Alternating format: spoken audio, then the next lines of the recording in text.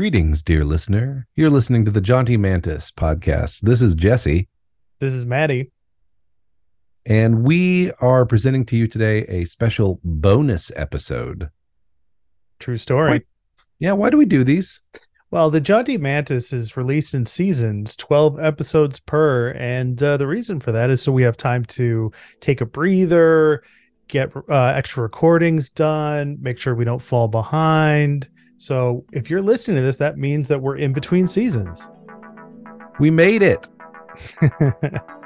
So we'll be back soon. And until then, enjoy this episode, this bonus episode. It's not necessarily about role playing game topics, but it is very nerd adjacent. And we hope you enjoy it.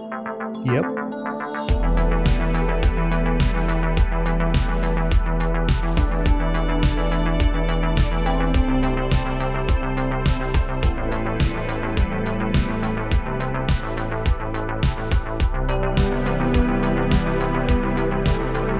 All right, welcome back to the Jaunty Mantis. This is a podcast full of creative questions for curious gamers. I'm Maddie, and with me is Jesse. Say hello, Jesse. Howdy. All right, and we have a topic for today, Jesse. What it is? What do you think about etiquette as a skill in a role-playing game? I think it's kind of pointless. Yeah. What is etiquette? Maybe that's the question.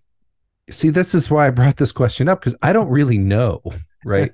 So, like, what's off the top of my head, a system that has it, Shadowrun, has etiquette, like etiquette street and What? etiquette. Yeah.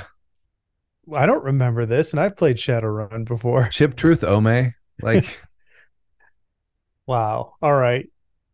Okay, Chummer. How do I use etiquette in Shadowrun? yes, I don't know when you call for a role for that. Like, Mm-hmm.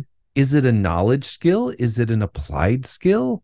Mm-hmm. Like, it just seems weird. And it's one of those things like, I put this on my character sheet to indicate that I'm comfortable talking to this group of people. Yeah.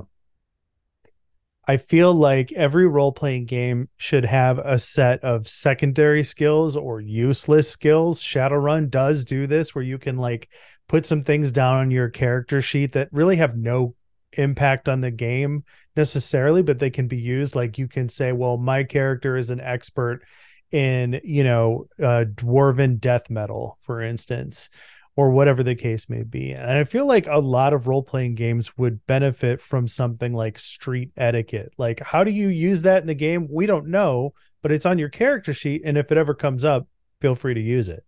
I forget what those were called, like hobby skills or something, but they were a really great way to define your character Yeah. by their interests. I had a technomancer detective who had a hobby skill in like film noir movies. Like, A technomancer detective. That's awesome.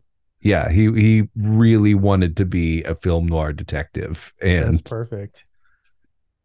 And he wasn't, because he lived in a dystopian cyberpunk flavored future. So that's brilliant. Well, how do you use street etiquette? So the characters are on the street doing street stuff. What's street stuff? Like interacting with gangs and whatnot? yeah, I mean, reading the gang colors like on the Mm-hmm. street would probably be like a street etiquette test. Or like, just like, I want to look for any gang sign, and I know there's gang signs here, but who owns this turf? Mm-hmm. That's a street etiquette. um Or is that knowledge? I mean, is knowledge arcana in Dungeons and Dragons? Is that arcana etiquette? See, I think this would be, for dealing with nobility, it would be like knowledge history. Mm-hmm. Or some games even have, I think this is maybe a 3.5 thing, like knowledge, like heraldry or Mm-hmm. something. Yeah. I think this speaks to a larger problem, which is like skills are problematic in role playing games. And I think that's why a lot of them have either gone super deep into them or pulled way back from them. Like, would you agree with that? Yeah, and I think if you had to ask me, and I hope this is not an off the wall thing, I think heavy skill systems are what I think of as being 90s games. Ooh, interesting. Okay. Like Explain. it in the 90s, when suddenly there started to actually be like viable competition for some of D&D's piece of the pie, um, with like Vampire the Masquerade, and Shadowrun gaining in popularity and all these other things. Those were all, they had skill systems, which Advanced Dungeons and Dragons second edition, which was the Warhorse thundering along through most of it, had a proficiency system, but it wasn't the same as like a full-on skill system. Most of the proficiencies would rarely ever be of utility in a game. Like I remember making second edition characters and be like, I guess I'll take Boyer Fletcher, so I can make my own arrows, but whatever. Um, Yeah. Admittedly, this is a 13-year-old power gamer who was doing that, so I don't know, but Well, we were also kind of doing it in the early 2000s with third edition. Like I remember rolling a rogue and then taking the skills I really wanted and then spending the skill points on stuff I didn't give a shit about after that. And it's like the rogue as a character is the skill character. They can do all the skills, and it's like this all or nothing grab bag, like there's only a few things that the fighter can do or should be doing. They're wearing armor, so they're going to be impacted when it comes to sneaking and balance and even climbing and especially swimming if they're wearing, heavy armor. So, it like skills are just problematic in role-playing games. It's like if you look at D20 modern, skills make sense to a certain degree. Like if like having advanced knowledge in certain topics to reflect education or life knowledge makes sense because they live in a modern world that requires those things. But does the gameplay require it? That's the question. So when you have something like street etiquette, it kind of doesn't have a place to really land. Like I think the better route to go would be, in 3.x they had profession was a skill you could take, and like blacksmithing was a profession. And you're like, well, what does this skill get me? And they're like, you could basically just earn a living as a blacksmith. Like that's what it does. Like, is your character ever going to use this? I don't know. But it was like an umbrella skill instead of saying like, well, you specialize in weaponsmithing or armor crafting or whatever, tool making or all these other different disciplines that blacksmithing has an analog to in our real world. You know what I mean? well, 5e does that too. How does 5e do it? With your background, when you gain proficiency with a tool set, Mm-hmm. Berdine can make leather armor. He's a leather worker. He has proficiency with leather workers tools. I never do. That's a part of my character I'm utterly uninterested in playing, but it's a thing on my character sheet. And it makes me wonder why. Why do we need to have Berdine have leather working skills? Like at least in third edition Dungeons and Dragons, you could craft gear. I mean, I don't know if that was any fun or if there was anything to it, but you could craft gear in it if you want. You could make magical items and armor and weapons as a certain kind of character. I don't know what adventure that ever fit into, but you could do it. And so does Berdine, is that ever going to come up? Is he ever going to need to make leather armor? What's the point? No, and I mean mechanically, I mean this is maybe a lack of imagination on my part, but like mechanically, since there's no masterwork, which was the reason why I thought it was viable to craft weapons in 3.5, because you get that +1 bonus to hit and damage, even if it's not magical, just from it being fine, finely made. Yeah. No, I'm never gonna, I can't see a situation where I do that. I might, after last night's session, like craft Talia a sword belt of her own, and decorate it as a little character moment. But and I feel like that's falling under that dwarven death metal category, where it's like it's a purely like, I don't know, we could call them story skills or something like that. Like the idea of Berdine like on his ship with his adventuring companions, and then in their downtime he's like working on this sword belt for this kid that he's inspired, because that's what happened in the adventure. Jesse's character had this very inspiring moment with an NPC kid where he was like, look, I can't take you with me, it's dangerous, but you should do the following things in order to become a great swordsman like me. And the character, he gave the character a sword. So I mean, it makes sense that like over the course of your adventures, until you see this kid again, you're like making them a sword belt, like but that should have something else that should resonate in a different way in the game. You know what I mean? Like it should get you inspiration or something like that, that you did that. You used a story skill.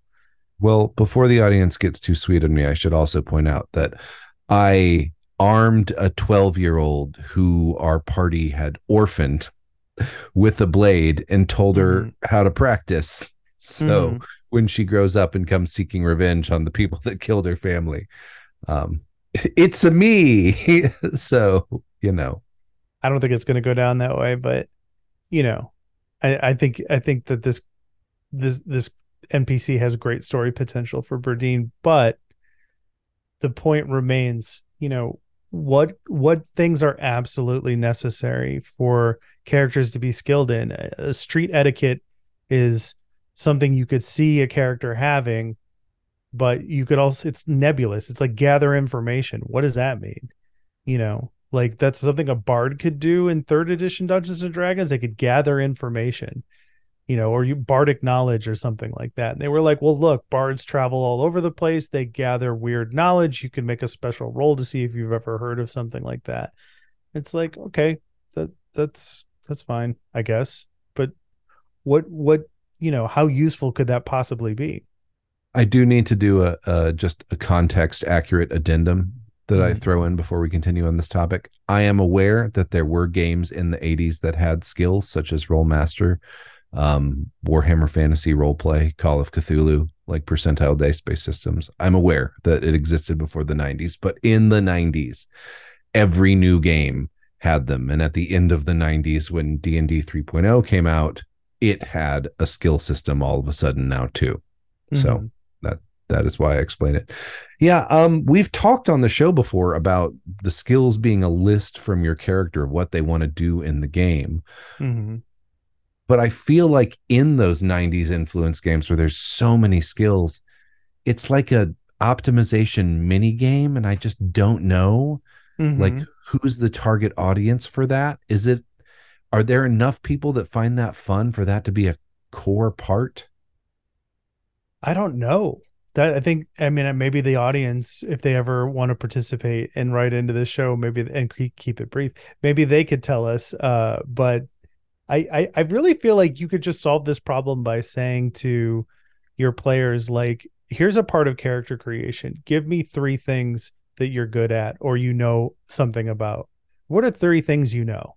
What are 3 things you know how to do? Like just well, I can play the guitar. Perfect. You can play the guitar. Well, I can run real fast. Perfect. You can run real fast. Well, I was a blacksmith before I became an adventurer. Great. You're a blacksmith. Like what are the actual skills? Like Arcana should be a skill that makes sense, right? Knowledge, religion, that makes sense that you would have a vast repertoire of religious knowledge, but then that kind of opens up a bigger question in the gaming sphere of like knowledge-based skill checks, right? Like I've always subscribed to the idea that, not always, but the more modern version of me running games has subscribed to the idea that why would you restrict information from the group? If there's a knowledge check that needs to be made, like what happens if they don't make it? It's like you just made everybody's job more difficult, like in third edition, you could make a knowledge religion check to identify something at the temple. And it's like, so I put this in the adventure and the party never got it because nobody ever made that check. So like, what a fucking waste of time for me and the player characters. Instead, why not do it where it's like, this is a piece of information, roll that, and you just give it to them. And then you say, roll knowledge religion, right? And then they roll it and you're like, here's some additional information or something like that. Or here's, what's the dungeon world or apocalypse powered by the apocalypse system where they're like, how does this work again? I'll give you information, it's up to you to make it useful or something like that. Do you know what I'm saying? Is that discern realities? Yeah, something like that. I'm trying to remember. which It's is like like, the know things from Dungeon World. That's your knowledge skill check. And I mm-hmm, think that gives you the idea. I don't know. One thing I thought was really this, I guess this is tangential, is that in Exalted, your kind of lore skill lets you like insert a fact about the mm-hmm, thing when you make the skill check. Like you roll your dice, wits plus lore, and then you can just say like, "Oh no, it's like this," and that mm-hmm. becomes true in the world, which I thought was really neat as an idea.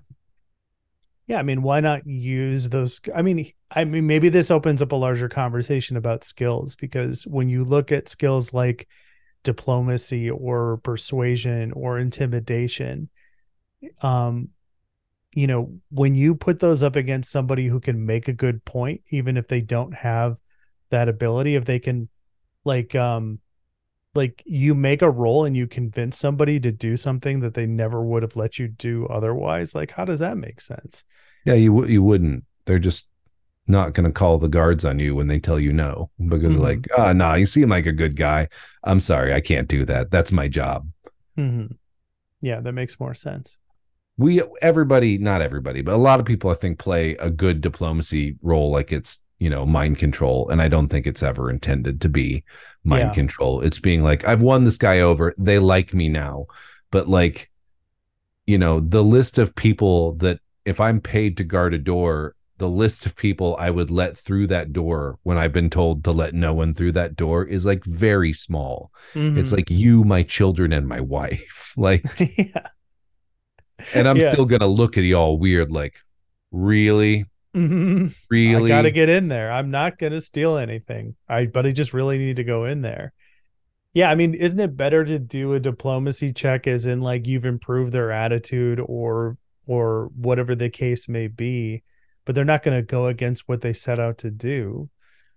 But then like cuz in again in 3.xd and D you had like the people it was called the diplomancer and it was a build that was using exactly what you were talking about where it's like you could just make characters do whatever you wanted because you had quote unquote diplomacy, like you should come up with a good reason, like, why you should be able to make somebody do something that they wouldn't normally do. There's a build in Exalted for Lunar Exalted, the shapeshifters called like the Pretty Kitty build, Hmm. where it lets you take some charm combination so you can use all your manipulation and charms as a cat, so you don't even have to talk to people, but you can basically just by being a pretty kitty overwrite what's Mm-hmm. most important to them in their lives, like we'll Mm-hmm. just hanging out as a cat, and that's actually very appropriate for Exalted. um Yeah. Well, I would love to see that in action. I think I think for me, if I was making a role playing game right now, whether it was Exalted or Dungeons and Dragons or Shadowrun, that social skill would just be called manipulation. And succeeding on it would allow you to learn information that puts the person you're talking to at risk. If that makes any sense. yeah, no, that makes sense. That kind of makes me think about, there's this thing I've seen Matt Mercer do where he's like, you pick as the player whether you're rolling Mm-hmm. deception or what's the make friends one? Persuasion, deception, Pers- yeah, intimidation. persuasion or deception. You don't tell which, you just say your die roll and he compares the number. And then I'm like, I don't actually see the utility of that. Mm-hmm. But yeah, I mean, I think they're all three the same skill regardless, right? Like, what is deception? Like, if I'm like hiding a weapon that's a deception, right? But that could also be sleight of hand, or that could just be a dex check. It just uh seems unnecessary. well, the best version of that is from Warhammer Fantasy Roleplay, and it's How called does that work? Blather. Okay, blather. Yeah, and it's just to like talk on and on endlessly as a distraction. Hmm. Yeah, I've seen this. The redline, the D20 Horizon hack of 3.x that Oh, is Blast from the Past. that is Mad Max themed. They have something like that with one of the characters where you just talk and talk and talk, and you just wear them down with talking, you know. And I think the example in the book they give is like you're talking this person's ear off, and then your friends are robbing them blind behind you, or behind them, I should say. That But is a very Mad Max skill. I want to talk about that line for a second. Dear listeners, Fantasy Flight published Horizons in the early aughts, right? I think so. Would have been when it was. And it was these like 30 to 40 page mini campaign settings that use the 3.x rules for D&D.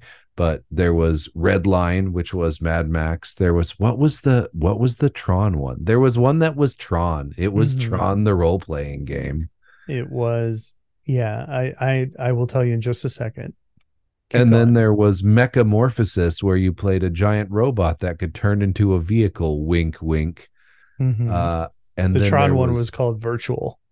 Virtual, yes. And then there was Spell Slinger, which was a Wild West fantasy game. And I picked them up at a Gen Con, and they were pretty weird. And I we liked did a them. Mechamorphosis game once. I think someone played a riding lawnmower. I liked them. I thought they were, creative ways to kind of just adjust the system accordingly and make something, happen. But, I don't know if they had a skill like street etiquette. I think the Grimm one, there was one called Grimm, which was like, you're playing kids and they go to a fairy tale side universe, like a la, Lion, the Witch, and the Wardrobe kind of thing, or Legend, or whatever the case may be. And there was, a catch-all skill that was basically like bluff, diplomacy, gather information. And I think it was just called chatter. Hmm. So Into the Unknown, which I'm running right now, the 5e hack that makes things more like basic expert, doesn't have a skill system. It just does everything off ability checks. And what it does have, because it keeps proficiency bonus, is you have a couple broad areas like wood lore, or something that you have based on your background, and you can apply your proficiency bonus to any check that falls under that area of proficiency from your background. So it's very free form, ruling, not rules. And so far, my players haven't really engaged with it. I think I probably need to re-explain again. Hey, you remember where you have those fields of expertise? You probably want to force the dice into situations where you get to roll with this, because you're good at it. So, yeah. I mean, I could picture, do we need a skill in jumping for a fighter who has like 16 strength? Like, does he need a skill in jumping? But a rogue I could will definitely say, be skilled in lock picking. as recently as 3 weeks ago in our recording, maybe 4 weeks ago, we were talking about the marvel of why you do DC 5 skill checks because of Baldur's Gate. And I think they do need a skill in jumping, because the consequence of doing it wrong is hilarious. Yeah, but you can use that with an ability check, though. I guess you're right. There's got to be a way to make skills like less meaningful but still relevant. I think that there should be a set, like there was trained skills in 3.x, and these were definitely skills you could only use if you put ranks in them. And then there was untrained skills, which were skills that anybody could use, and I think that those got transformed into a just base ability checks using the proficiency bonus. Yeah. You know what I mean? So I don't know. My breadth of games played or read is nowhere close to yours, but I'm having trouble thinking of a game that uses an in-depth skill system that actually matters. I mean, can you think of anyone? I know I'm kind of any of them. I'm kind of putting you on the spot, but I mean, I can think of a lot of them where the skill system matters, but I can't think a lot of them where all the skills are sort of like where it's not a character creation trap on some of them towards like system mastery, I mean, maybe this speaks to a bigger problem, which is there's only certain kinds of classes you can make in a role-playing game. You know, like you got the fighter, you got the spellcaster, and then I guess you got a skill user, right? Well, in a D&D system, so like all the storyteller games, like everybody gets the same number of dots to put into their skills. Mm-hmm. Like it's just what their focus is going to be different between characters because there's, well, I don't even know how many skills there are in 5e. I want to say like 18, something like that. Yeah, I think there's 18. And like in a White Wolf game, there can be 30, like. Wow. And yeah, not to say like Warhammer Fantasy, like I want to say there's probably like 50 skills, but they're so unique and weird and situationally. Really? Yeah. Like Blather. I mean, like. Mm-hmm. And that's because there's like 10 common lore spell like skills, like, Mm-hmm. And yet fighting is not a skill and spellcasting is not a skill in most of these games. Yep. I don't know. If we can find a way for etiquette to be used, I'm all ears. It's one of those weird ones. I would say just it should be like whatever your etiquette rating and as a bonus to your social interactions with that group is probably way easier than making someone. Yeah. I've seen systems that just get rid of skills and then use like a base mechanic.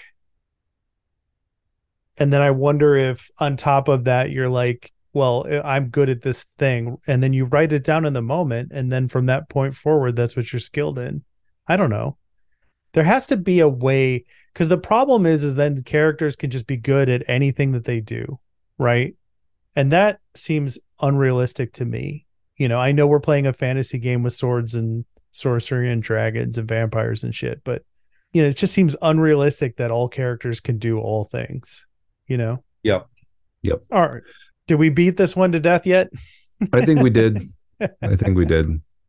All right, listeners, if you have any ideas or suggestions for skill-based systems, I mean, how do you handle it in your games? Do you have a fighter who can make an arcana check and be a blacksmith and do lockpicking? Or, do you strictly hold them to the skills they use? Like in Baldur's Gate 3, my main character right now is a skill user.